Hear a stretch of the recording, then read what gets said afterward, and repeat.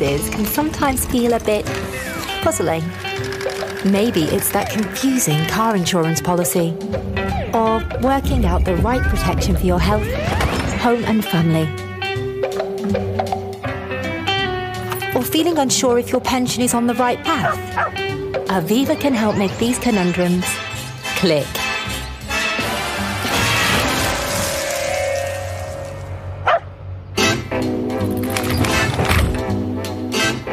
Helping solve your financial puzzles? It takes Aviva.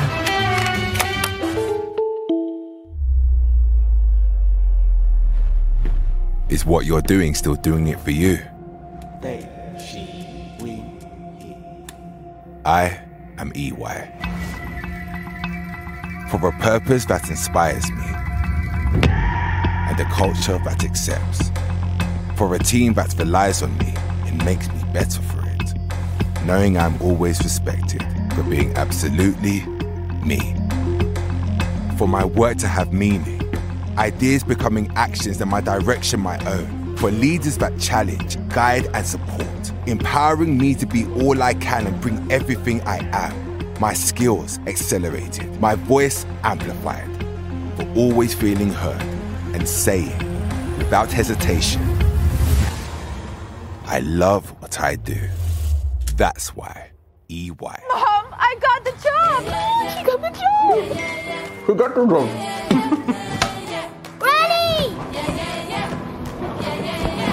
She got the job! She got the job. She got the job. Yeah! Find your I Got the Job on Total Jobs.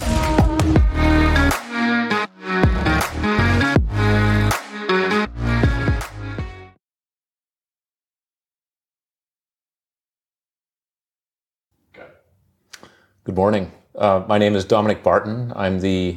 Oh, sorry. Let me back. Do you want to do it again?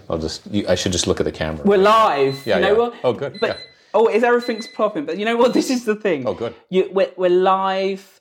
Yeah. Excellent. So people are tuning in right now. Super. We've got... is that a microwave? We've got a microwave going on, Dom. We've got it all happening. But this is how you show that it's authentic and it's real. Super. So you know what? You go. You do you. You go again. So anyhow, Jack, it's great to be on your show. Thank you. My name's Dominic Barton. I'm the chairman of Rio Tinto and the chairman of a company called LeapFrog, which is a private equity firm focused on the bottom billion people with less than $10 a day, to help create businesses to serve them. And at Rio Tinto, we employ about 55,000 people. We're focused on the energy transition, how to help us achieve net zero through providing the minerals and so forth. And we need a lot of people. We need a lot of young people in the organization. We need to attract more people to our industry. And in LeapFrog, it isn't as large of an organization. It's about 150 people, but we're having a lot of impact in the emerging markets and developing world, where there's a lot of young people, and trying to help them in creating businesses, creating the financial systems so that they can be able to save and invest and so forth in healthcare. Wow. Yeah. Now I know why you got what my duvet flip was so nicely, because if they're not two reasons to jump out of bed every morning to change those two core missions, what a fantastic organisation. Well, both of them fantastic organisations on different fronts. We always start the show here because a lot of people will be tuning in. So we'll have people that have never worked before who are looking for jobs. We'll have people who are on LinkedIn and they had 10 jobs but might want to change or trying to get a career advice. What was your first job? What did that job teach you that you wish you knew before you went into that job, Dom? All of my first jobs were manual labor. My first job was working in a tire repair shop, sweeping up dirt and debris and putting the tires away and driving a truck. And I think I was in grade 10. It was in Canada. And it taught me about discipline, you had to show up on time. I didn't know what I was doing. I didn't know how to change a tire. It sounds very basic, but I didn't know how to do it. It can be quite dangerous if you don't do it properly. So I was afraid. I didn't know how to drive a car. And I had to drive trucks around. So in its own way, there were a lot of things that made me, so I would be very nervous, and I'd never had a job. So you're afraid of what people tell you and how it works and so forth.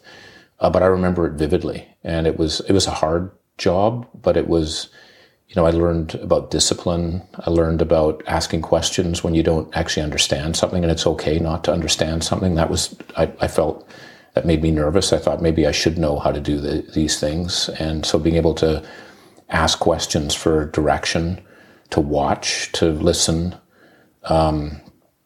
to just observe and see it. So it was a very good experience. It was a very menial job in some respects, but I'm grateful that I had it, and it started me on the way. I'm smiling because I know how tough it is to change a tyre. I'm someone who rolls up my sleeves, and I like the detail and like to do things. My first driving test, I hit a curb and the tyre went, and the instructor asked me to change the tyre. And if I couldn't, the test was failed then. Yeah. You know what? The test failed then, right then and there, because I couldn't change a tyre. And it's those little things that actually you respect, you grow on, and then you get a little bit more confident. You talk about being nervous in your first job, and I totally get when you got your first time on stage, your first international role or diplomat role, whatever that is, you get nervous. What do you do, and what's your advice for young people or anyone who gets that nerve to actually see it through? How do you cope with when you get nervous, or when you did get nervous growing up? I mean, the first is just to take a few breaths, like just calm yourself down, because you can get hyper and then you jump into things. So being calm and trying to get yourself to be calm and say, think about it before you jump. Because when you're nervous, you tend to, you may say things that you don't mean to say, or you do things you don't mean to do. It's just natural because you're nervous.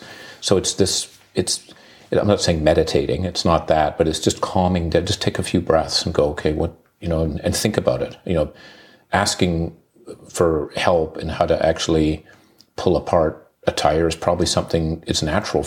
You aren't born with that skill, even though it's a very basic skill. Do you know what I mean? And so it's okay to ask that.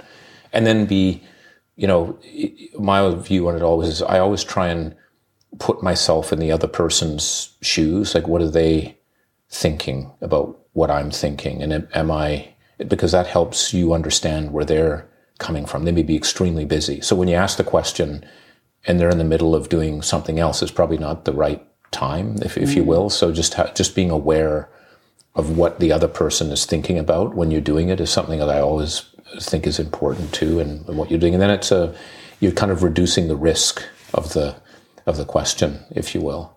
But it's, to me, more about just calming yourself down and then practicing.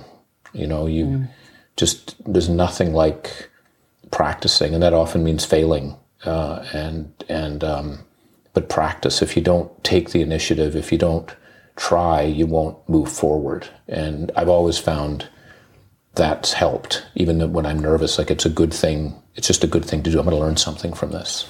So just take a moment to breathe.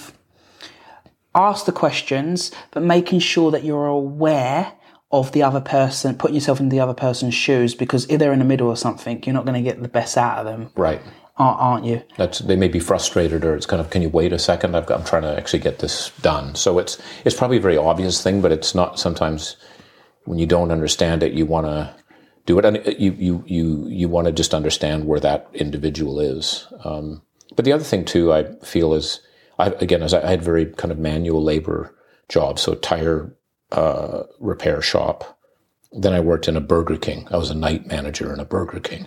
And then I worked in a sawmill, basically putting boards that weren't straight into a chipper all day, and then cleaning up and doing things. And we're working on a road construction, just not doing the surveying and so forth, but the labor. I'm hearing loud and clear, no job is beneath anyone. No, jobs are just great experiences.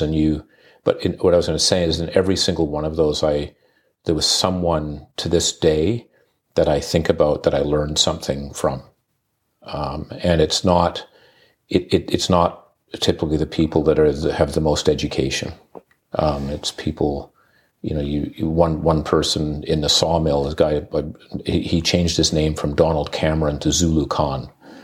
And he was a frightening guy. He was the shop steward and had a grade 8 education.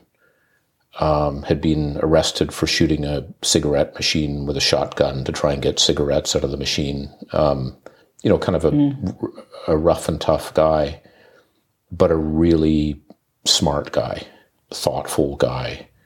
And I learned a lot from him, even though he was a kind of an imposing, frightening figure. Not typically the sort of when you'd sort of go to school and say these are the mentors that you'd have, that he wouldn't come to mind. So mentors can come from interesting backgrounds and spaces, totally, right? Yeah. I worked on a salmon fishing boat. That was just with one person. I was sort of like the deckhand, and I learned a lot. That this person was just passionate about fishing. It was commercial fishing, but so there was the work, but then the things we saw, we were on the west coast of Vancouver Island, in British Columbia, going up to Bella Coola. The things we saw, he was a diver as well. So there was the work, which was sort of hard work, but there was the things we did after work, because we were together all of the time, that were fascinating. And you see people, don't define people by their work. They have hobbies and interests in other areas, and it's good to explore that. But you had to show up to learn that, right? You have to be there. You have to be there. Yeah. And sometimes that doesn't happen over a Zoom call. And I'm all for remote work and everything. But this is why we have this podcast face to face. Because you know what? You wouldn't have been able to test my tea skills otherwise. Do you know what I mean? And the way someone shows up and stuff. You talk about stuff that you learn, and I think that's great. I think everything that you do, you should have a reflective moment, go in, learn something. How does that link to something else? And something you learn over here actually links over here. And that could be on the golf course, or that could be at a dinner, or that could be someone you met at a bus stop. Yeah. You can learn from everyone if you listen to you want to listen with your two ears. What's something you learned that you needed to unlearn? Because I'm also a big believer that you can surround yourself with people and they influence you in the wrong way. Yeah. And sometimes you feel, and then you need to unlearn something. What's something in your career that you have had to unlearn that you picked up early on, which kind of hit you in the bud a little bit when someone more senior, when you changed your role, said, that's not how you do things? There's a bunch of things on that front. Immediately what came to mind was hierarchy.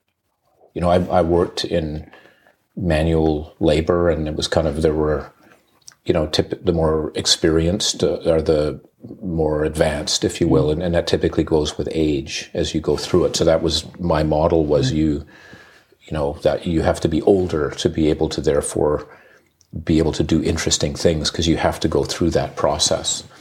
And and that's not the case at all. And I learned that because there were times when I felt, why are we doing things in this particular way? Why don't we do it in another way?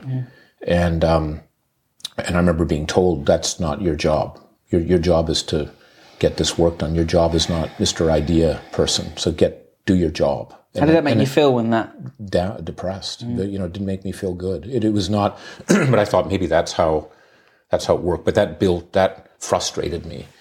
And then one of the reasons why, for example, I really was excited in joining McKinsey, even though I didn't really understand it until I got in there, is it's completely a meritocracy.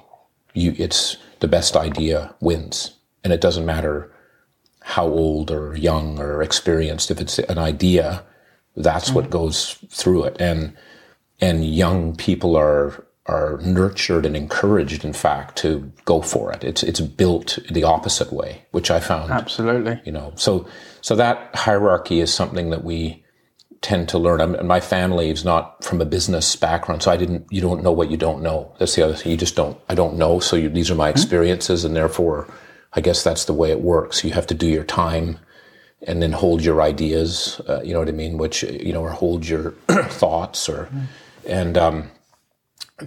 that's something. The other thing I just wanted to say, I don't know why it triggered, was, just be very respectful, careful how you deal with people, because things can, I'm not a Buddhist, but there are things, life goes in circles, and how you treat someone, something may you will meet that person again. So I think my view on this is just think about everyone you're meeting as a relationship that's going to be over time, and you may see them again, and the chances are you will at some particular point. And to me, one lesson there was when I was a little more senior in my career. I was probably 25 years old, and I got a severe negative feedback from a client I was working with. Literally, not only it was probably I wasn't doing things correctly, but the way it was done was extremely condescending. It made me feel really bad, small, underconfident, humiliated. It was a bad experience, and and I was upset. I was angry. You know what I mean? And about a year later, I happened to be doing work in a hospital nearby. It was pro bono work that we were doing, helping the CEO.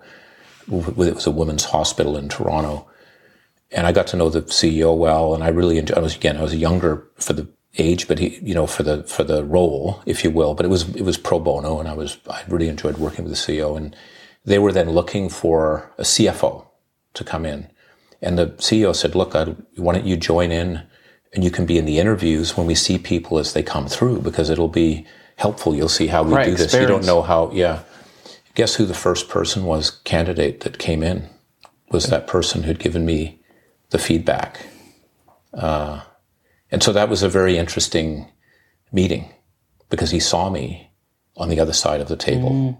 And it was then a reaction. First I went, wow, isn't that interesting? And I didn't go ballistic. There was part of me that was saying, you see, you should, but it was just a learning. And I said, you have to be professional and ask questions, and don't try and bias things but it was just that was a really big life lesson. I think that could happen to me. Maybe what if I do that? I'm not saying but it was so that's the other thing, hierarchy, and then I think that's treat fantastic. People properly. Dom, I think that's fantastic, because you're totally right. You don't burn bridges as you cross them. You have to go back. You have to go back over them. That's a better way of saying. And it's funny because you can't look.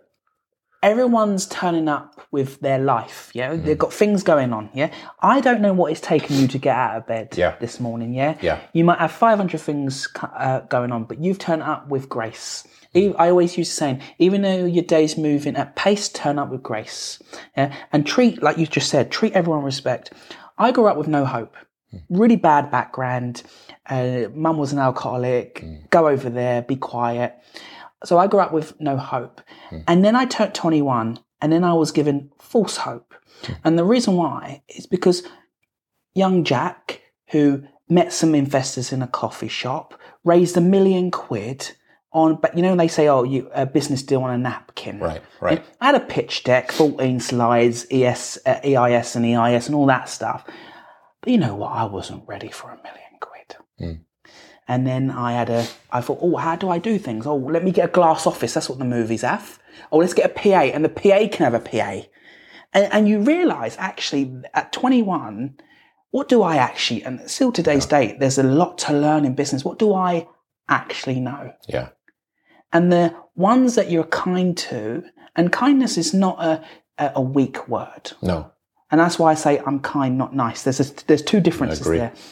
And it's done me so good over the last 4 years. Just like going the extra mile, making sure people are okay, asking them. And it goes back to your life lessons, is you don't know what bridge you got to cross. No. Wow. And don't underestimate people. And don't, as I said, the other learning for me with Zulu Khan was, we were on this night shift, and there was a colleague of mine and Zulu, and he was sort of the senior guy. And my friend was reading a book, Carl Sagan and the Cosmos or something like that, at the lunch break. It was like 3:00 in the morning. It was a night shift. And Zulu asked my friend, he said, what do you think about the book? And my friend says, this Zulu Khan, he's, blows up cigarette machines, grade 8 education, literally says to him, what would you know about who Carl Sagan is? turns out, so you can imagine how Zulu felt. Turns out this guy's read every single one of his books and work. He knows, just because and I've never forgotten that moment. Don't judge a book by its cover. You got it. And just people, people there's look for the, look for the flame. There's people who've got good things that they can provide. And I think that's part of leadership. There's people fundamentally they may not look the part. They may be dents. There may be strange things that have occurred, but there's something there. And what are you looking for? How do you find the flame if someone has it? To me, it's around character. It's not about what you know. So it's your curiosity. It's your courage to ask questions, to put a point of view out, to challenge. It's resilience. That's an overused term, but it's really important. Everyone has setbacks. How do you keep yourself, moving? Judgment's a really difficult thing. It's something judgment / wisdom. It's kind of, we have many decisions that are not me, myself, other people call it right versus right decisions. Both decisions are right, but they kind of conflict, but they're both right. Those are you can't analyze your way out of it. And so that takes judgment to figure out which way you do it. So these are it's wisdom, character, resilience, absorbing issues. Sometimes, when you're in a tense meeting, you can get emotional, you can overreact, and I'm not trying to say just be like a robot. It's not that. It's okay to have some emotion, but you need to understand, sometimes you need to just absorb things. And you need to change your dial up and down, right? Exactly. The most beautiful soul came on my show, the late Jacqueline Gold. She was the founder of Ann Summers, and her dad run West Ham. Beautiful soul. She passed away last year, and she said when she came on the show, courage comes before confidence. So my question to you, because you just talked about courage, how do you get the courage? I actually think it's practice and observing. I'm a big believer in mentorship.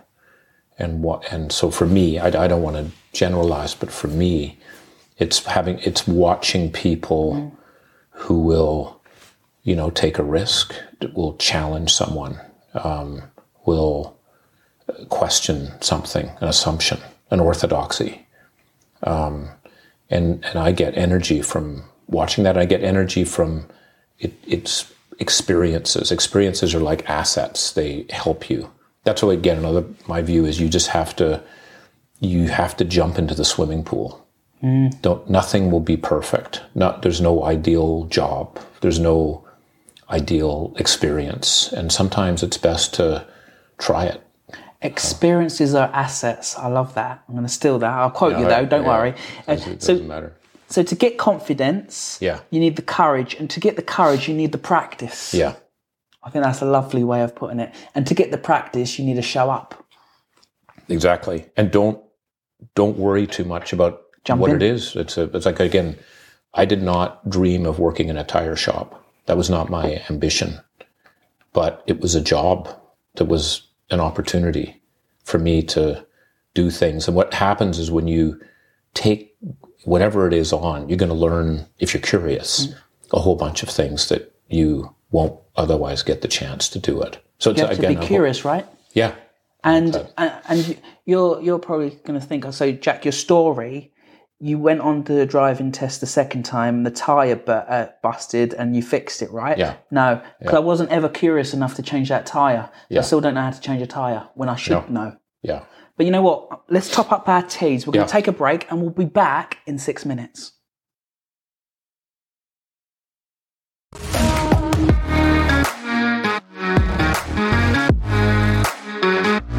There's nothing clever about selling yourself short. Oh my God.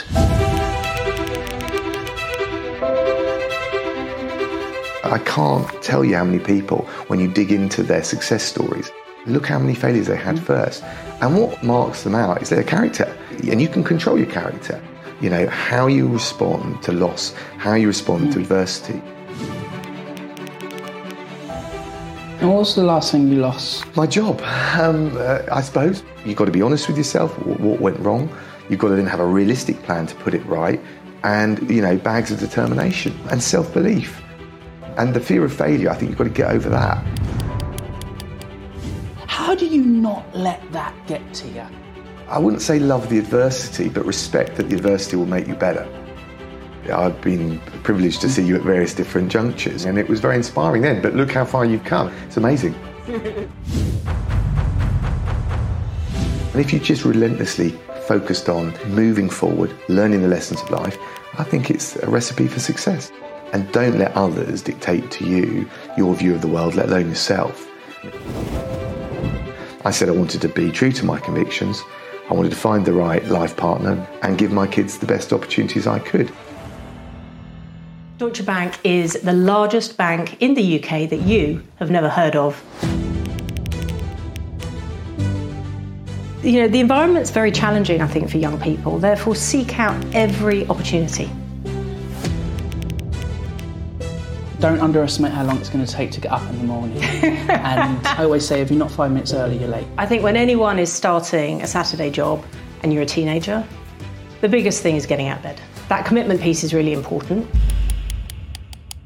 We know that there are young people for whom actually going to university, spending 3-4 years isn't something that they want to do. They want to get out into the world of work immediately. We've got an operations talent program, lots of different types of ways in which you can actually come into the organisation and understand what's available. So go into a meeting looking for that curious conversation. Absolutely. So I think it's always striking a balance between not sort of interjecting at the wrong times or too frequently, whilst at the same time, if you genuinely have something to say that can add to the conversation and to the discussion, you should absolutely say it. So even though I've been at the bank for 25 years, I feel like I've had 5 different careers. It's a cliche, but really fake it till you make it. We're looking to grow our businesses. That really is the best advice. Finances can sometimes feel a bit puzzling. Maybe it's that confusing car insurance policy, or working out the right protection for your health, home and family. Or feeling unsure if your pension is on the right path. Aviva can help make these conundrums click.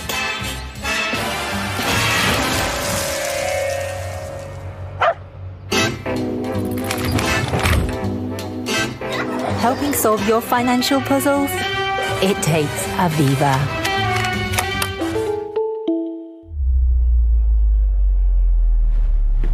Is what you're doing still doing it for you? They, she, we, he. I am EY. For a purpose that inspires me and a culture that accepts. For a team that relies on me and makes me better for it. Knowing I'm always respected for being absolutely me. For my work to have meaning, ideas becoming actions and my direction my own. For leaders that challenge, guide and support, empowering me to be all I can and bring everything I am. My skills accelerated, my voice amplified. For always feeling heard and saying, without hesitation, I love what I do. That's why EY. Mom, I got the job! She got the job! Who got the job? Ready!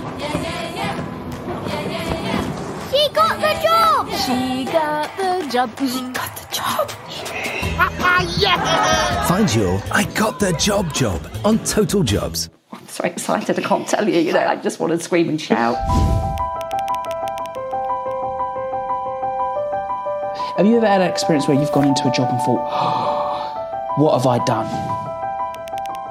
I felt sick to the pit of my stomach that I'd made a bad mistake. I mean, I was ashamed to get a final written warning. And it is the ability to be able to take those situations and genuinely learn from them without letting them destroy you. Today's news is tomorrow's chip paper. So if it doesn't feel right, if it doesn't look right, it probably isn't right. You know, an awful lot is common sense. And one of the surprising things about common sense is it's not very common. Make your choice, make the choice conscious, and then when you are wherever you are, be present when you're present.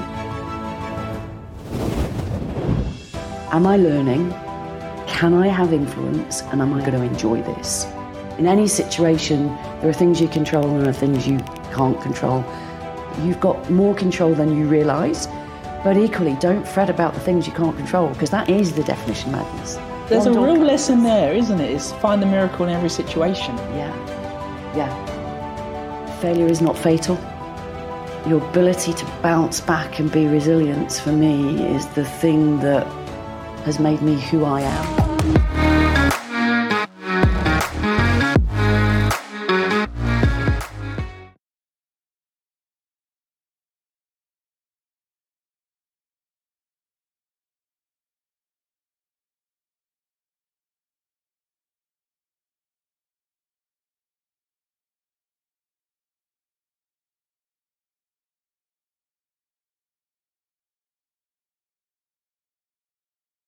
So we're back for the second half, and you're still here, which is good stuff. I'm happy to be here. I'm going to say, if you were going to leave, I'm going to nick your shoes, because they're quite fancy, nice shoes. Yeah, I had them for many years.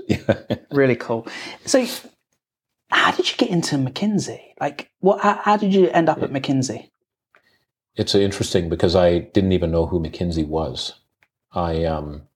I was in finishing my graduate work. I actually wanted to work in the World Bank or the IMF. I was interested in development economics, and I wrote letters of application. I didn't even get a response. It wasn't even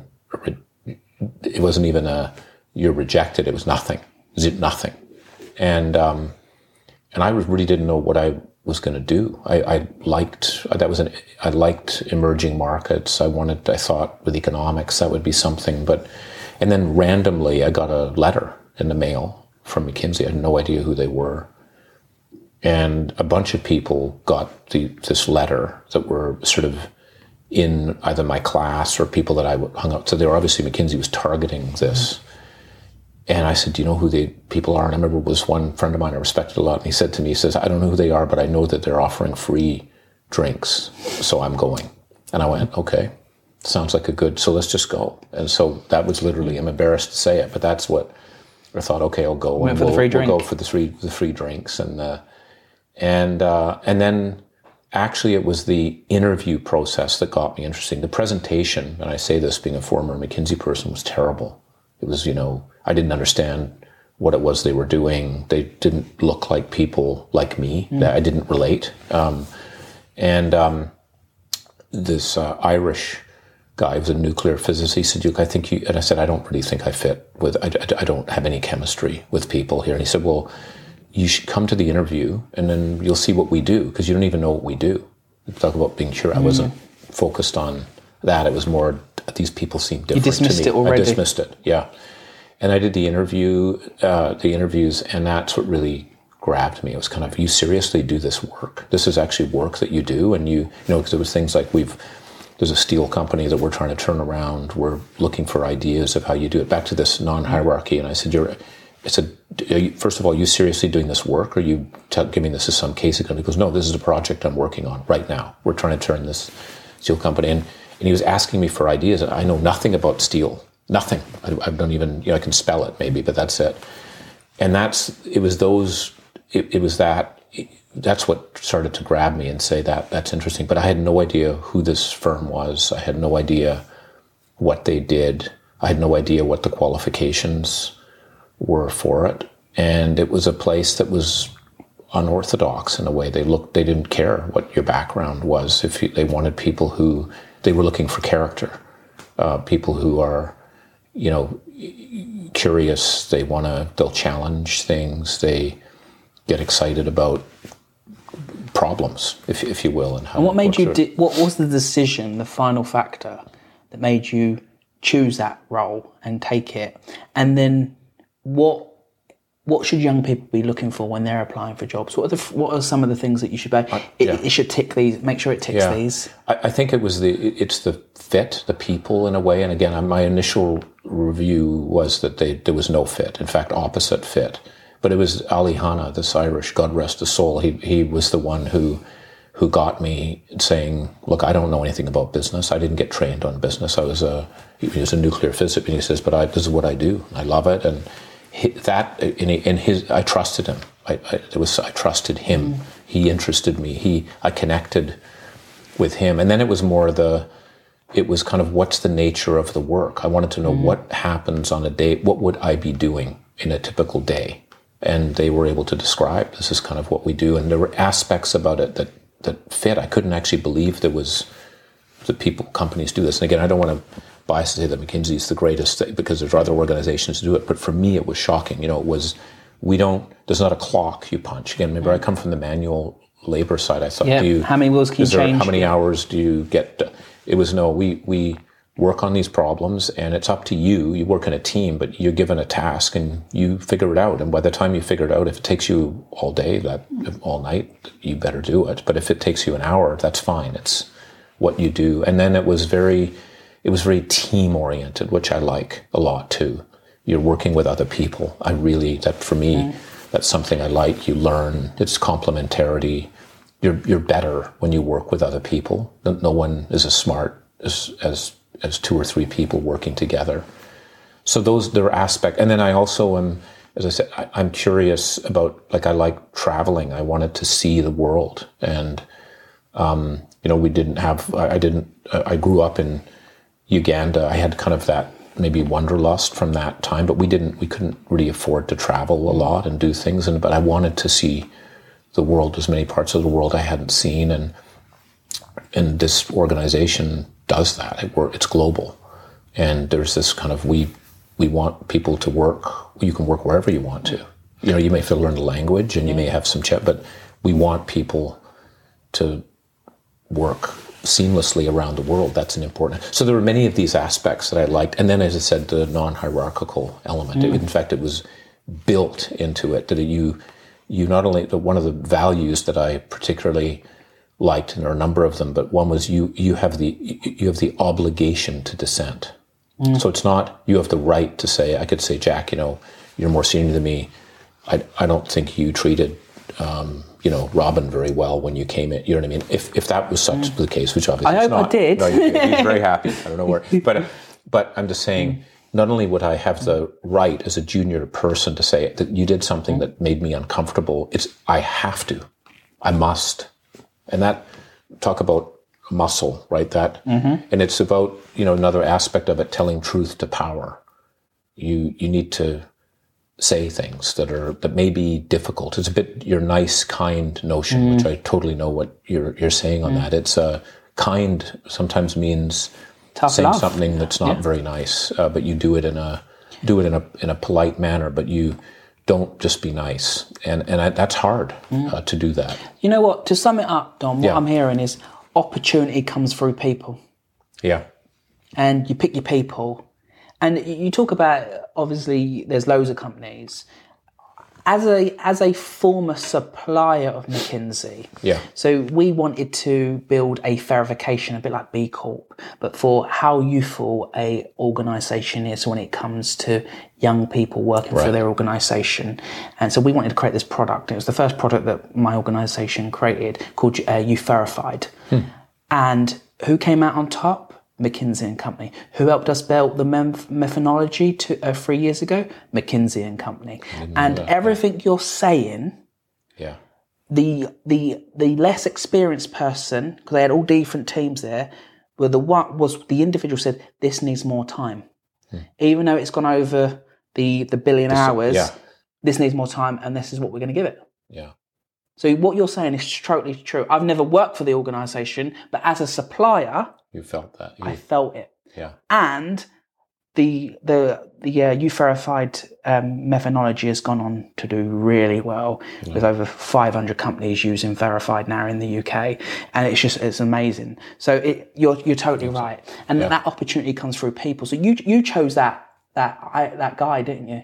that Irish guy. Yeah. I think I didn't know it at the time, but that you're right. That's what it was. And I think that's another thing too. When I think about Rio Tinto or LeapFrog, it's the people too that matter. It's the organization is huge. It's doing important work, but at the end of the day, it's people that you're working with. And can you make a difference? Do you feel like you have respect for what you do? Can you challenge things? And this is where your nice versus kind thing, I think, is a very important, really important part of that, because it is about relationships and trying to make things better. Tell me about your ambassador role. Like, how did that come about? And that was really interesting. It was not planned for, right? And so you didn't have this when you was 15 and you had all your career planned out, because that's how it all works, right? You have all your career planned out, and everything goes right. Yeah, the hockey stick business plan. Yeah.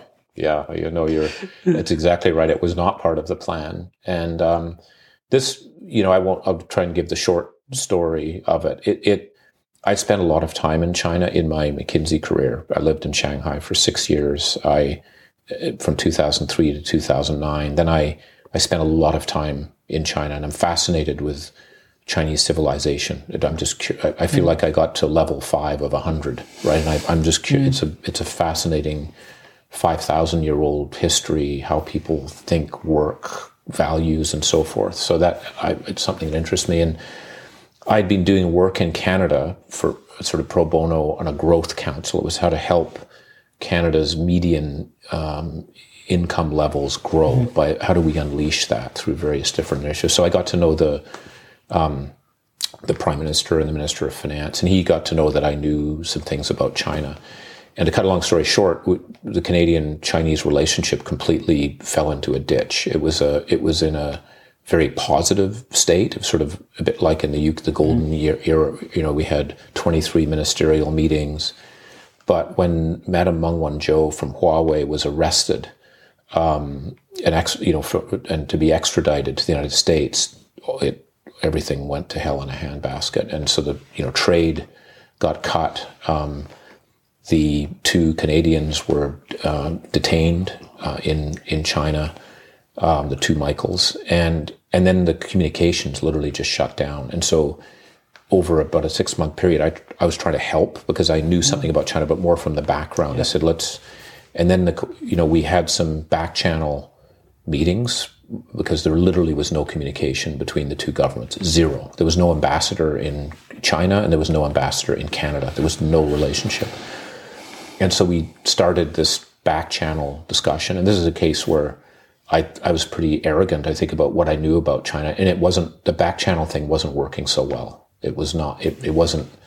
This is when you knew you was on level 2 of the 5. I'm level 2. That's exactly right. It was a whole level 2. And so anyhow, what ended up happening was the view was, look, probably the way we're going to be able to resolve this is we need ambassadors. And there was the Prime Minister said, I think you and the clerk, the sort of the cabinet secretary, a guy named Ian Shugart, was very strong. He said, I really think you need to do this. And I said, well, actually, that's not part of my plan because my wife was moving to Hong Kong. I wanted to help support her. I was just about to take on some senior roles in other organizations and just join some boards. And then it was, to me, it was a view of you get asked by your country to do something. And even though I honestly had no idea whether we'd get a solution, I was afraid about that. I thought, and friends of mine were saying, you don't want to do that because this is really bad. You're not trained as a diplomat. It's a whole, why would you do this? And, and to me, that actually energized me again from previous, like sometimes when people say it's too challenging or difficult, it somehow gives me, that in a way gives me energy from experiences that I've had before, failures, challenges. But it was really, that was jumping into the pool. And I got a lot of support. I mean, I had to learn I only had 2 days of training in Ottawa because this had to happen. It would happen in September 4th. It was announced. I was there before 2.5 weeks later, I was in Beijing. So I was watching YouTubes of Henry Kissinger, George Shultz, Shiv Menon, who was an Indian ambassador to China at one point, and just anything I could. I called him back. It was a way to learn again. And the community in Beijing was fantastic. They became mentors. I literally said, here's what I'm trying to do. I have a clear set of objectives, which is to resolve this situation with the Madam Meng and the two Michaels, and get trade back, and have even though it's a very challenging situation. And so that was really how it started. And it was about 2.5 years. It was.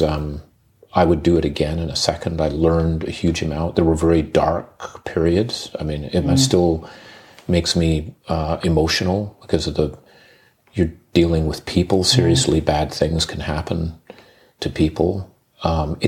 Diplomacy is different than business. It's government, and there's elements too of you are representing a country, and there may be times when your advice is to go this direction, but the government may decide, for good reason, that they actually want to go in this direction. And I remember the Prime Minister telling me, you need to understand something. When we decide, and you may not like it, you will act like it's your idea.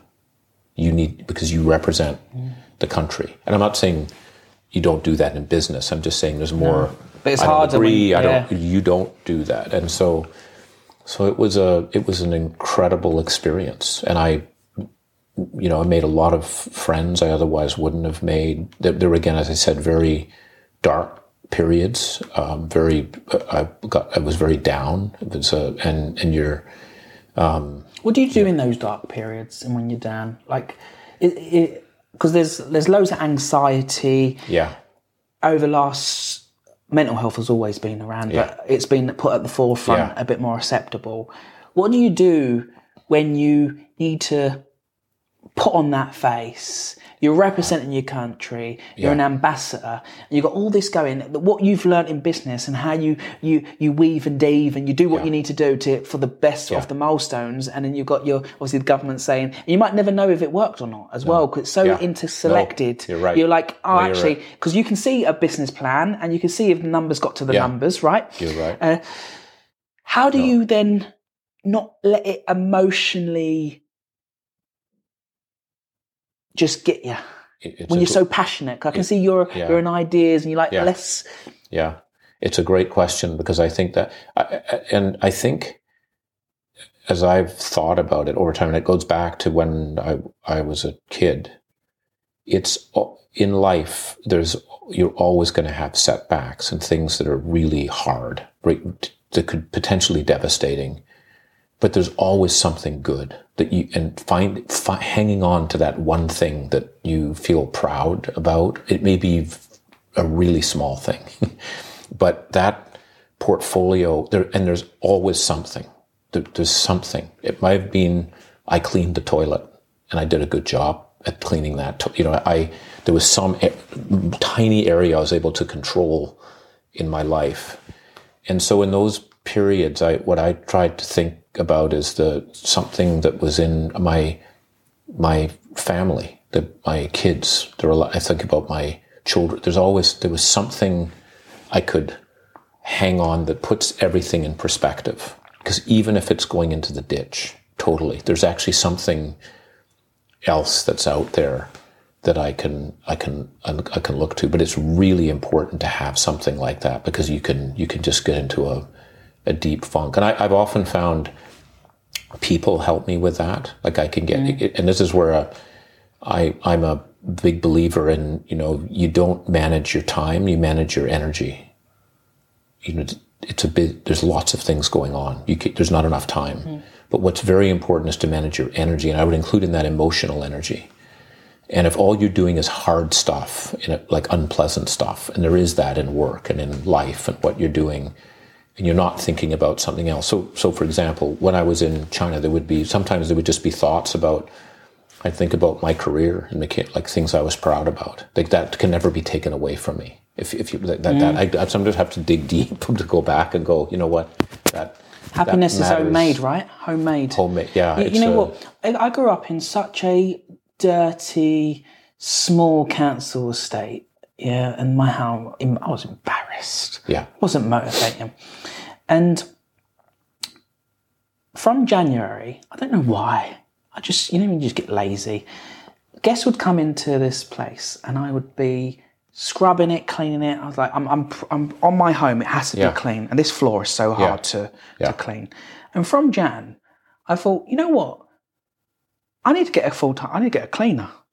Because you know what, I'm doing this in the morning before, like 11 a.m. before a guest comes in. And you know what, and since Jan, I've had a cleaner every day. And you know what?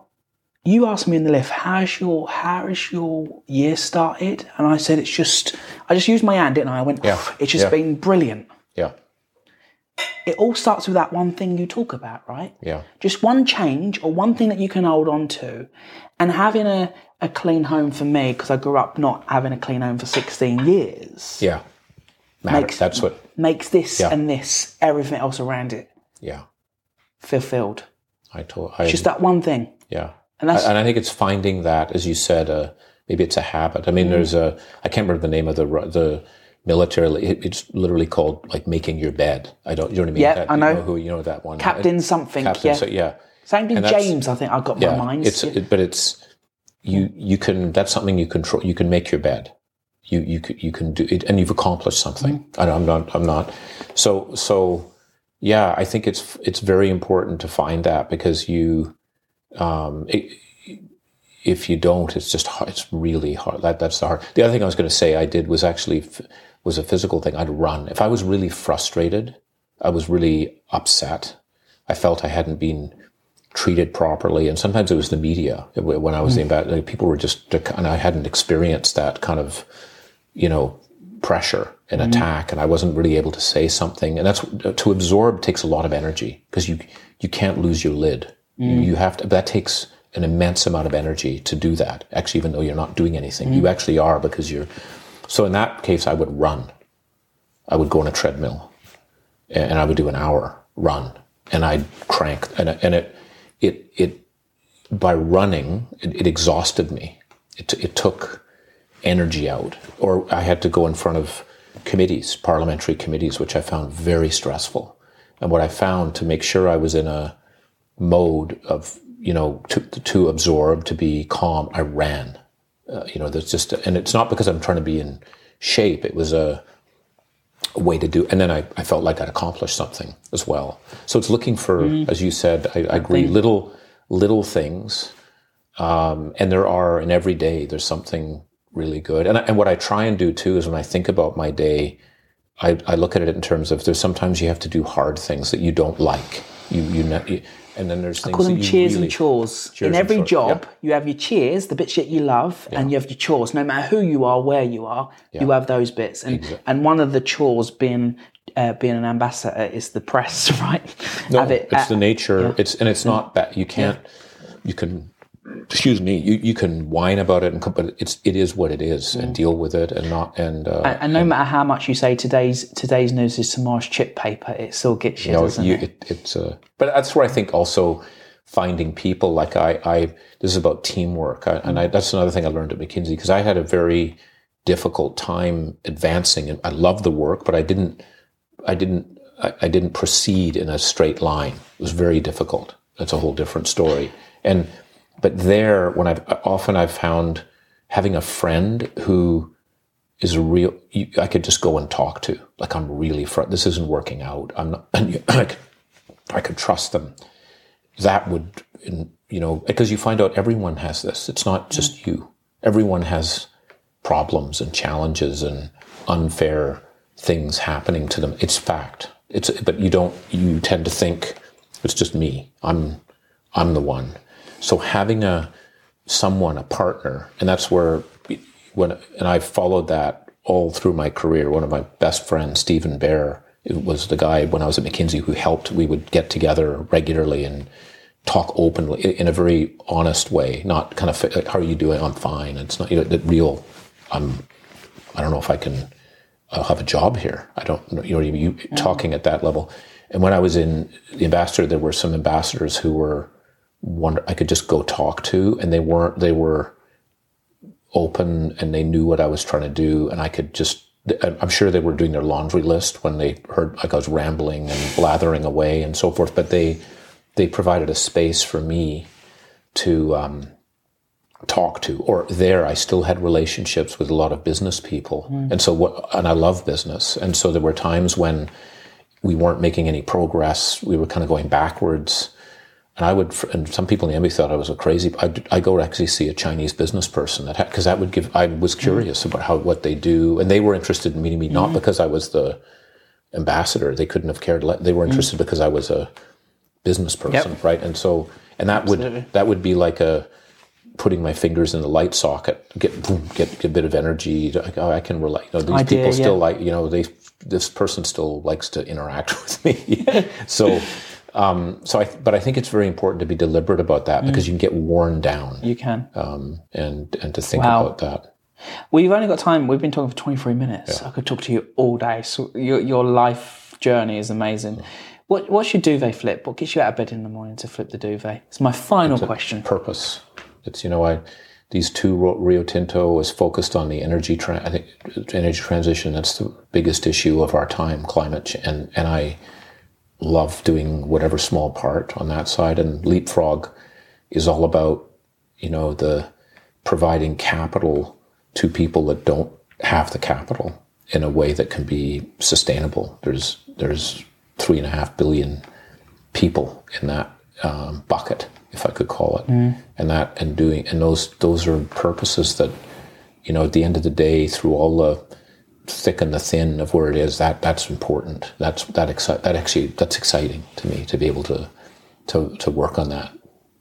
I just want to say thank you for coming in. I have one metric when someone comes in because you meet them for the first time, and that is, are they a drain or radiator?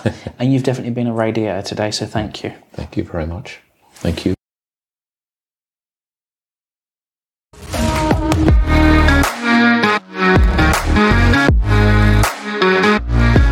Finances can sometimes feel a bit puzzling. Maybe it's that confusing car insurance policy, or working out the right protection for your health, home and family, or feeling unsure if your pension is on the right path. Aviva can help make these conundrums click.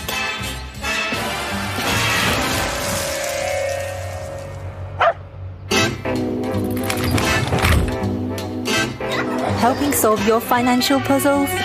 It takes Aviva.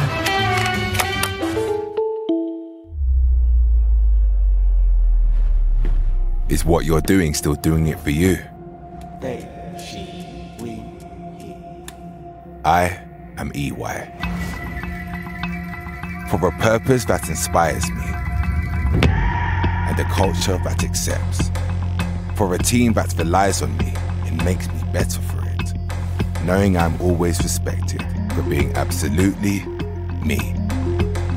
For my work to have meaning, ideas becoming actions and my direction my own. For leaders that challenge, guide and support, empowering me to be all I can and bring everything I am. My skills accelerated, my voice amplified. For always feeling heard and saying, without hesitation, I love what I do. That's why EY. Mom, I got the job! She got the job! Who got the job? Ready! She got the job! She got the job. She got the job. Find your I Got the Job on Total Jobs.